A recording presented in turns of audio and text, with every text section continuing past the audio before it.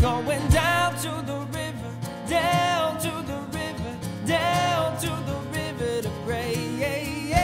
Hi there, and welcome to the media ministry of River Bible Church. I'm Pastor Dustin Daniels, inviting you to visit our website to download today's sermon notes. You can sign up for our newsletter and also submit a prayer request.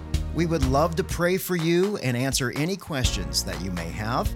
For more information, visit riverbible.org. Now let's open up the Word of God together for today's message. Well, good morning once again. We are in our verse-by-verse study of the Gospel of Matthew here. If you would, please turn your Bibles to Matthew chapter 4.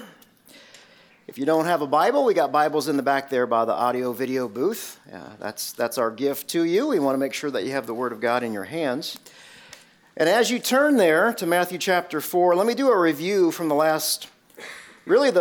past 3 weeks. We've been studying the temptations of Jesus. And we learned that in English, that word temptation, it means to trick. It means to trick, to do evil. However, over the last couple of weeks, we also learned that Greek word for temptation is a very, very different understanding, a very different meaning. The word itself is parosmos. Parosmos has a much more different definition than our English definition. It means to test or to tempt. It can go either way. To prove worthy, or to prove unworthy. And one of the key points from last week, we said this: parosmos is a neutral word. It can be used as a testing for good or a temptation for evil. So from God's viewpoint, parosmos is always a test for his children. It's a test to build spiritual muscle. It's to grow us up into the people that God designed us to be. But from Satan's perspective, parosmos is always a temptation. Same word, but it's used for wickedness. So the issue with parosmos, either being tested or being tempted, is that you really can't see the difference until you experience the outcome. So if I pass, well, that's a test, and it proves that I'm growing in my faith. If I fail, it's a temptation in which I was enticed by my own desires, and I chose to sin, in James 1:14. And because of that, we're learning that these 3 temptations of Jesus, they're vital lessons for us, for our own lives. Jesus, what he does here, he gives us a plan to follow when we're tempted. And as we know, Jesus is victorious over all of temptations. Jesus not only overcame all these temptations, but he also triumphed over temptation at the highest level of the temptation every single time. And that's why the writer of Hebrews says this in Hebrews 4:15. We do not have a high priest who is unable to sympathize with our weakness, but we have one who has been tempted in every single way as we are, and yet he's without sin. Who's the high priest? Jesus. Yeah, and what we're learning from this narrative is that Jesus chose these 3 specific temptations because they represent every other type of temptation. These 3 temptations point to the very root of everything that you and I will experience. So Jesus' first temptation, on the surface, it appeared to basically he's just going to turn stones into bread. However, we learned that bread was simply the mechanism for Jesus to sin. If Jesus were to do that, he would be taking control out of the Father's hand and into his own. The Apostle John calls this the lust or the desires or the cravings of the flesh. So how often do we grab control out of the Father's hands? Because we fear we're not going to have any bread. We fear that we're not going to make the mortgage for tomorrow. The bills won't get paid. Jesus' second temptation, it was really one of those I double dog dare ya type of temptations. Satan tempted Jesus to jump off the top of the temple so that angels would come and save him. We talked about the hidden sin there, and this temptation is to steal God's glory. It's to take it for ourselves. How often are we tempted to brag on ourselves? How often do we throw in just a subtle comment to let everybody know how smart we are in Bible study? And when we do that, we essentially, we're stealing glory from God by what he's accomplishing through us. So that sets us up for Jesus' third temptation today. Today's temptation is something that we have all struggled with at one time or another, and that temptation is to have it all. All the money and all the power that this world offers. So how do we deal with and how do we overcome this temptation? Well, let's find out. If you would, please stand for the reading and the honoring of God's Word. I'm going to start in chapter 3, verse 16 to give us the full picture of the narrative here. When Jesus was baptized, he went up immediately from the water, and the heavens suddenly opened for him. And he saw the Spirit of God descending like a dove and coming down on him. And a voice from heaven said, "This is my beloved Son, with whom I am well pleased." And then Jesus was led up by the Spirit into the wilderness to be tempted by the devil. After he had fasted 40 days and 40 nights, he was hungry. And then the tempter approached him and said, "If you're the Son of God, tell these stones to become bread." And Jesus answered, "It is written that man must not live on bread alone, but on every word that comes from the mouth of God."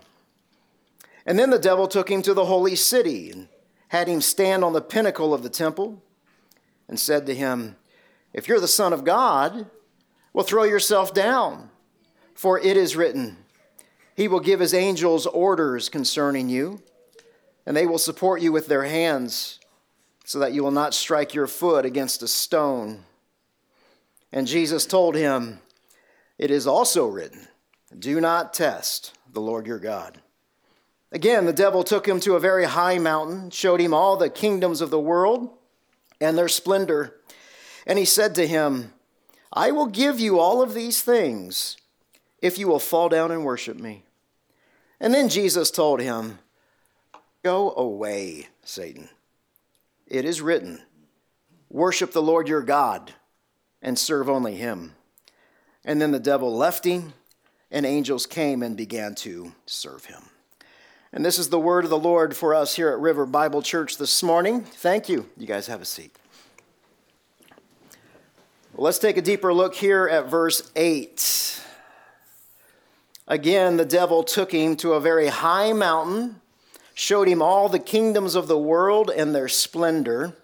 Well, last Sunday we addressed whether or not Satan physically and literally took Jesus from the desert to the temple in verse 5. So let me show this to you again. Verse 5 says, "Then the devil took him to the holy city." So did Jesus and Satan, did they really walk the 10 to 40 miles from the desert to Jerusalem? Or did they see some type of vision? And we discussed the pros and the cons of both of those options. Now, as I was thinking through this, here's another possibility, and really another question that we didn't discuss last week. Were Jesus and Satan, were they supernaturally transported somehow? Remember Philip, after he was baptized, or he baptized the Ethiopian official?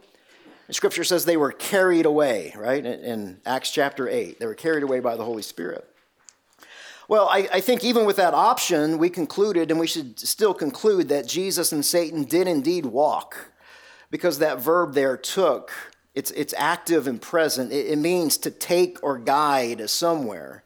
And I bring that up because we have the same question here in verse 8. Again, the devil took him to a very high mountain. It's the same verb. So in this context, it appears that once again, Jesus and Satan, they walked to a mountain and they hiked it. Now, we're not told what specific mountain. There are two specific possibilities, though. We've got Mount Nebo. It's about 4,000 feet above sea level, and it's about a 2-day walk from Jerusalem. Mount Nebo, it's located near the city of Jericho. This is the same mountain where Moses viewed the promised land. And the second possibility is Mount Hermon. The peak of Mount Hermon is the highest point in Israel. 9,200 feet above sea level. So that's about a 6-day walk from the temple. So when you consider all this walking that Jesus and Satan may have done, it still fits within the 40 days and the 40 nights of Jesus fasting and being tempted. So looking at verse 8 again, verse 8, again, the devil took him to a very high mountain, showed him all the kingdoms of the world and their splendor. Luke's gospel provides a detail not found here in Matthew. He says in Luke chapter 4, verse 5, so he took him up, showed him all the kingdoms of the world in a moment of time. Here's where it gets interesting.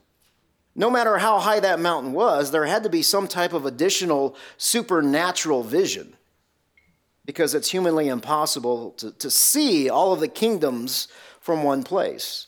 Now keep in mind, Jesus is being tested as the Son of Man. He laid aside his divinity, emphasizing his humanity here. So he could only see as far as you and me.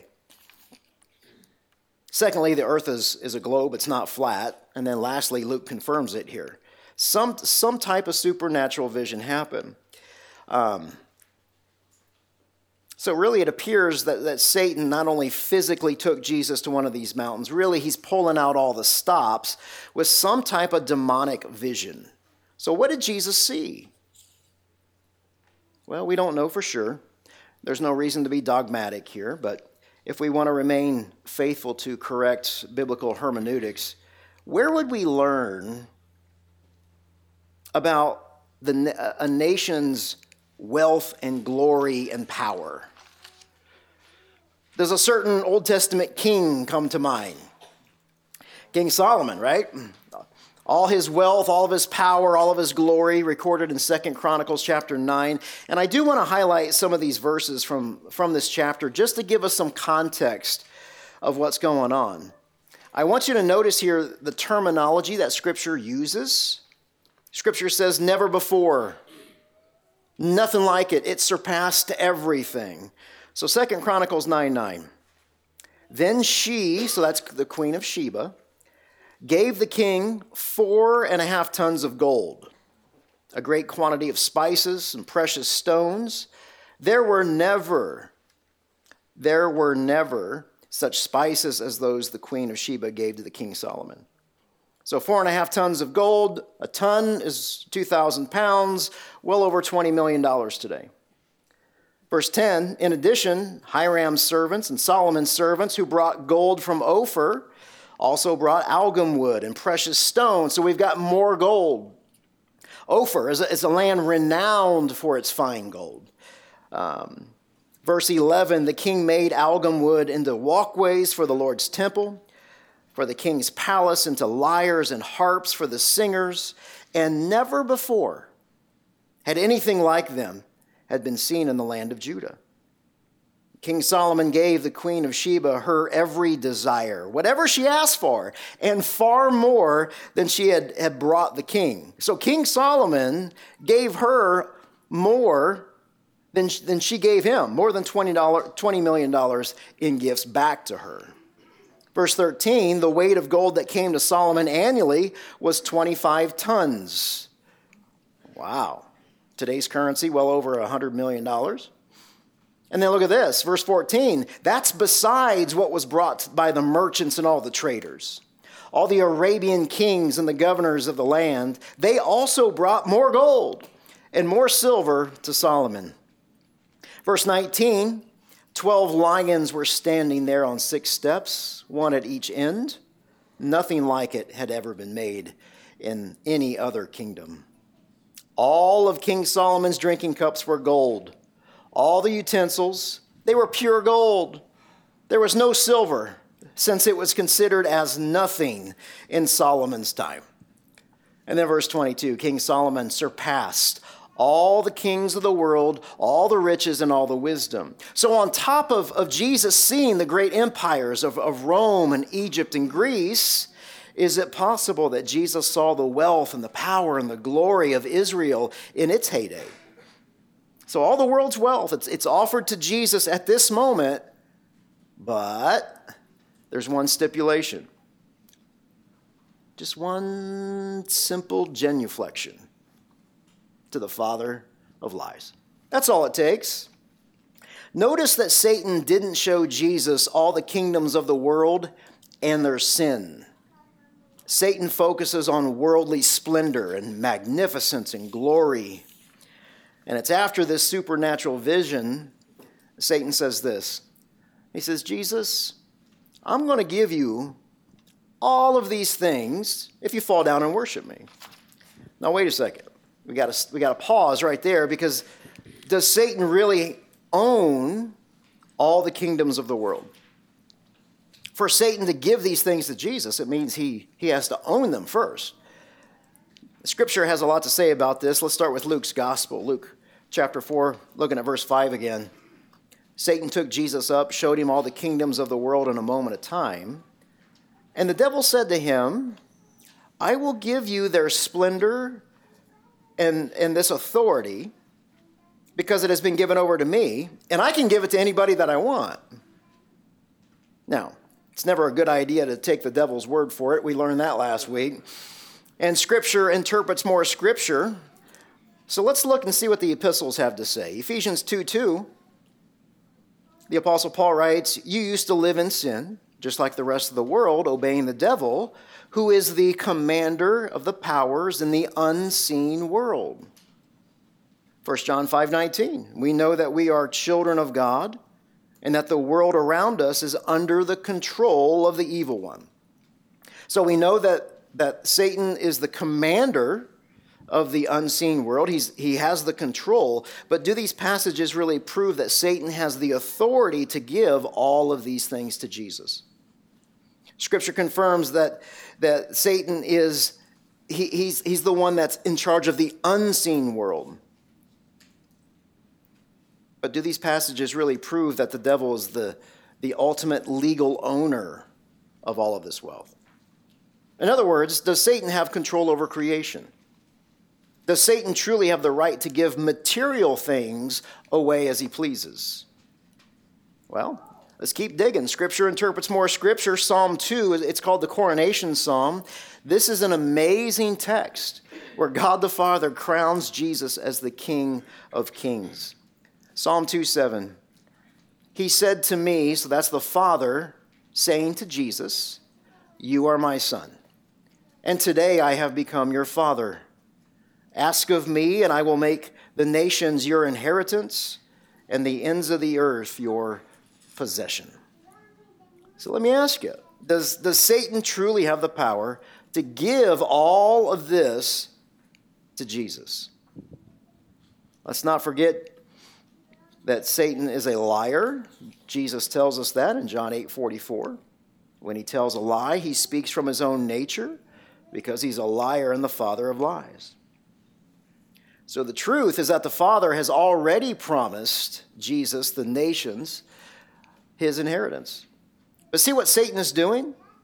Satan is trying to write a check that his mouth won't cash. When Satan says that all this has been handed over to me, well, that's partially true. He is legitimately the commander of the world's systems, the world's morality, but it's not true of the created world. The nations and its physical gold, has that been handed over to Satan? Do you see how subtle Satan is here with these temptations? Every single one of them. Key point number 1 for today. Satan controls, he doesn't own the world's kingdom. Satan controls, not owns the world's kingdoms. So here's a question that we've asked with the first 2 temptations, and we need to ask it here as well. What's the real temptation for Jesus? It's as if Satan is trying to say to Jesus, you know, Jesus, why should you have to wait for what's legally yours? Why do you submit as a servant when you can reign as a king right now? Jesus, I'm only offering you what the Father has already promised. You guys see the temptation?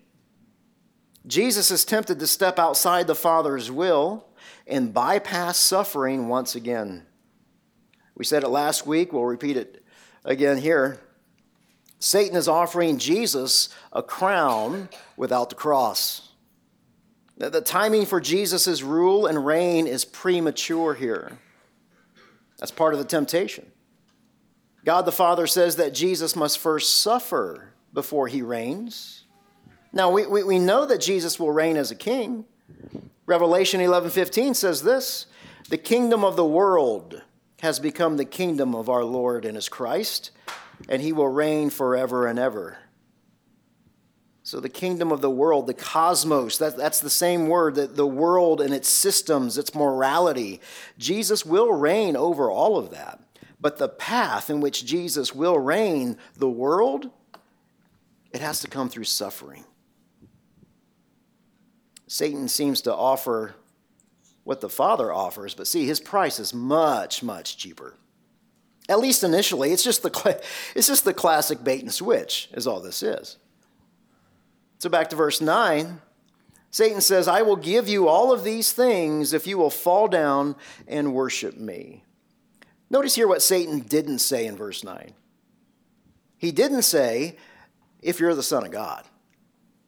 Remember, he said that in the previous two temptations. Why not? It's like the devil acknowledges the fact that Jesus is the Son of God. Secondly, notice that Satan didn't misquote Scripture to Jesus as he did previously. So Satan is changing his demonic tactics here. And when you start peeling all of these layers back, it's not worship that Satan only wants. And Jesus sees this. And in verse 10, Jesus says, "Go away, Satan, for it is written, worship the Lord your God and serve only him." Jesus knows that whatever we worship, we will serve. Now, there are several things to note here in verse 10. First, Jesus finally gives Satan a command. Jesus had enough. After 40 days and 40 nights of fasting, after overcoming who knows how many temptations, after possibly walking miles and miles and miles, Jesus is done, and he says, just go away. And then secondly, notice how Jesus responds to the temptation. He responds the same way that allowed him to overcome the previous two. He says, "It is written." So Jesus is 3 for 3 here, overcoming temptations by quoting Scripture. And in this particular temptation, Jesus replied, paraphrasing Deuteronomy chapter 6. And this is important. Why would Jesus choose this verse to overcome this temptation? Why would he do that? Let's take a look. Deuteronomy chapter 6, starting in verse 10.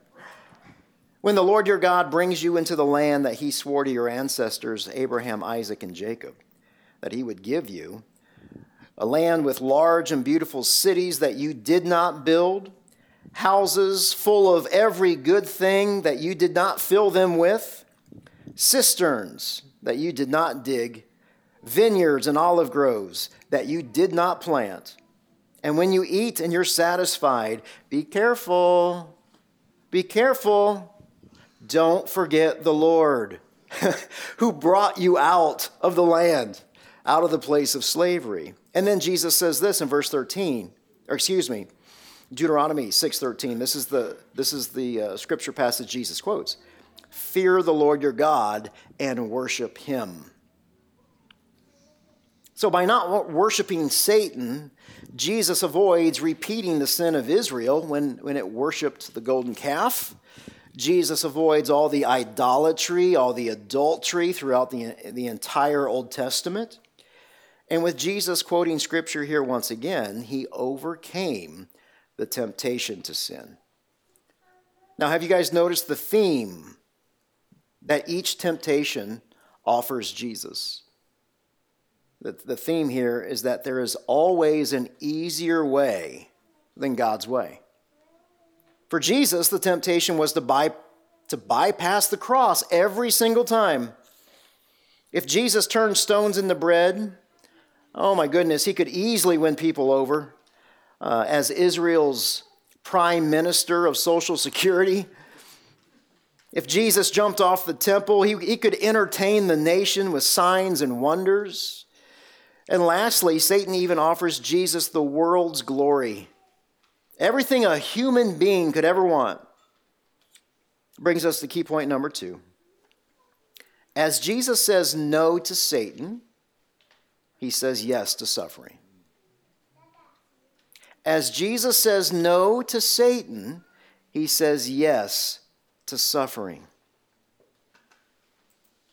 Verse 11, the devil left him. Angels came and began to serve him. 2 things to notice here in verse 11. Notice how, number 1, look who has the real power throughout this narrative.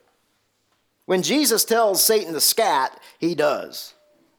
And then secondly, notice how something supernatural happens to benefit Jesus on a human level for the first time. God the Father sent angels to help Jesus. These angels, they obviously have food. Jesus' test in the wilderness, it concludes with really incredible irony here, because as soon as Satan leaves, the angels appeared and they ministered to him. Why? Because the fast was over. Jesus was victorious. The very help that Jesus rejected is now available because of his obedience. I think it's really important to understand that Jesus only had to wait a short amount of time to overcome this temptation. So Jesus has passed the parosmos, didn't he? He recovers from his fast, and next week we're going to see him formally begin his public ministry in Matthew's gospel. Now, I'd like to finish today's sermon on really one specific aspect of temptation, and that is resistance. Somebody once said, I can resist anything but temptation. Maybe the Lord's Prayer should say, lead me not into temptation, because I can find it myself. You know, when talking about temptation and resistance to it, there's a familiar verse here that comes to mind, and that's James 4:7. The Apostle James writes, submit to God, resist the devil, and he will flee from you. So my question is, how do we resist? As Christians, we tend to think that resistance is where the real battle with temptation is won or lost. So when we hear that word resist, what do we think of? Many of us think, right, I'm going to buckle down. I'm going to stand firm. I'm going to be immovable. Others of us may want to spiritualize this verse. Either way, we think that the godlier we are, the better we're going to be at temptation. But that was before we met a tardigrade a couple weeks ago. Remember that? I will tell you, I didn't realize that you get the coolest gifts when you're a pastor. A couple weeks ago, we talked about the tardigrade, and someone got me a tardigrade. If you want to know what this thing is, the sermon's on the website. See, we think that resistance is the only point of victory or defeat. We believe that our decision based right here at the height of our battle against sin will be controlled by our godliness. And dear friends, both options are a lie.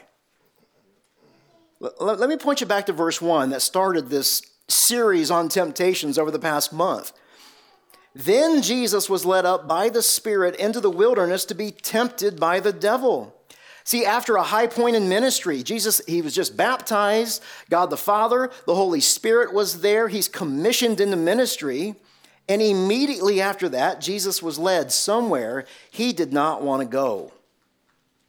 And we discussed what Jesus did with his time. He fasted, he prayed. So in other words, Jesus was aware of the situation around him, and he prepared for it. He had some idea what was getting ready to come. So key point number 3 for this morning, Jesus showed us how to be aware of our surroundings. Jesus showed us how to be aware of our surroundings. And if we become aware of what's going on around us. And if we can be honest about our sin, then we can prepare ourselves like Jesus did for his temptations. Key point number 4. Temptations that have been anticipated and prayed against have little power. Temptations that have been anticipated and prayed against, they have little power over us. Guys, we don't have to do what we've always done. And this key point of awareness will help you stop doing those things that you don't want to do anymore. Now, here's the downside to being unaware. It leads to a lifestyle of white-knuckling our temptations. Meaning, I'm unaware of the situation, and then bam, temptation comes, and then I just kind of grit my teeth, I bear down, I'm immovable, and I get over the temptation by sheer grit. Now, I can be victorious over this method, using this method for a short period of time, but those kind of victories, they lead to a bigger problem. So let me ask you, what happens when you finally do cave in to the temptation? What happens when you finally overeat? What happens when you explode with anger? Or maybe you have the drink, or you look at pornography, or you pop the pill, or you spend the money, or you just fill in the blank. What happens? What happens is that the pleasure of your sin, it escalates. It now becomes more pleasurable. Now, sin is pleasurable. We all know this. We don't need a scripture verse to confirm it, but we have one. Hebrews 11:25. But have you ever considered that the reason that we sin is because we get something out of it? If we didn't get something out of sin, we wouldn't do it. There's a pleasure in our sin. Key point number 5, human resistance only intensifies the pleasure of sin. Human resistance, this idea of white-knuckling this, sheer grit, I'm going to get through this apart from the grace of God, it only intensifies the pleasure of sin. And when I finally do give in, the pleasure of that sin is now heightened. So in other words, resistance, this idea of being immovable and standing firm, is now working against you. It keeps you in the spiral of this sin. So this incorrect definition of resistance is now in opposition to the very thing that you're trying to achieve, which is holiness and godliness. But why is it in opposition? Because you've learned how to increase the pleasure of your sin, which is the very thing that you can't control. So how do we break it? How do we break the spiral of sin? Well, dear friends, I'll just point you back to Jesus. He shows us the pattern. Number 1, we submit to God. Number 2, we pray to God. And number 3, we learn the Word of God. I mean, that's really a summary of everything that we've learned over the past month. Now, some of you may be thinking, well, wait a second. I'm doing that. I'm doing all those things, Dustin. I'm submitting to God. I'm praying to God, and I'm learning the Word of God. I'm not perfect in it, but I really am doing it. And yet, there's still something in my life that I can't shake. There's something dark that every time I'm tempted, I dive right into it. And that darkness, my best friend doesn't even know, maybe my spouse doesn't even know, but there's something in my life that I can't get rid of. If that's the case, let me ask you this. When's the last time that you confessed that particular sin as sin? It's not, oops, I did it again. It's sin. When's the last time you confessed it as sin? See, when we have this kind of struggle in our lives, it's not that we don't love God. It's that we forget about God at that moment until afterward, and then we're just plagued with guilt. Scripture talks a lot about darkness versus light and the freedom that comes from bringing these things from darkness into light. So in our context today, that's called confession. I want to share two more verses with you. 1 John 1:9. If we confess our sins, he is faithful and righteous to forgive us of our sins and to cleanse us from all unrighteousness. 1 John 1:9 to me is like the vertical portion of the cross. I'm going to confess my sin to God, and he is going to forgive me. And I did that for years. Years. And then I came across James 5:16. The Apostle James says, confess your sins to one another and to pray for one another so that you may be healed. Guys, I'll share with you this verse, James 5:16. It changed my life. And it changed my view on temptation and sin altogether. Many of you know I was an addict for 20 years of my life. And when the Lord saved me, I read this verse and I thought, well, wait a second. I don't want to confess my sins to another man. See, I thought my sins were so awful. I thought my sins were so wretched that no one would understand what was going through my brain. But if 1 John 1:9 is the vertical portion of the cross and you're confessing sin to God, and James 5:16 is the horizontal by confessing sin to a trusted friend, not just anybody, a trusted friend, look at the promise that God gives us when we do this.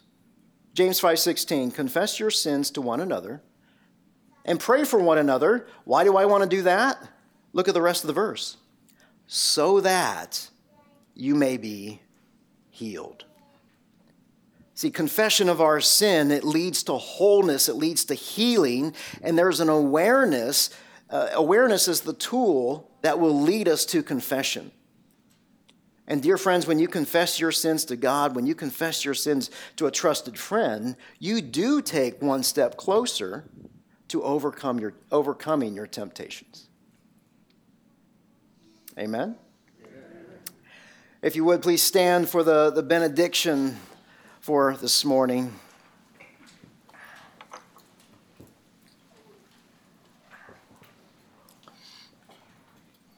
Today's benediction comes from Psalm 121, verses 7 and 8.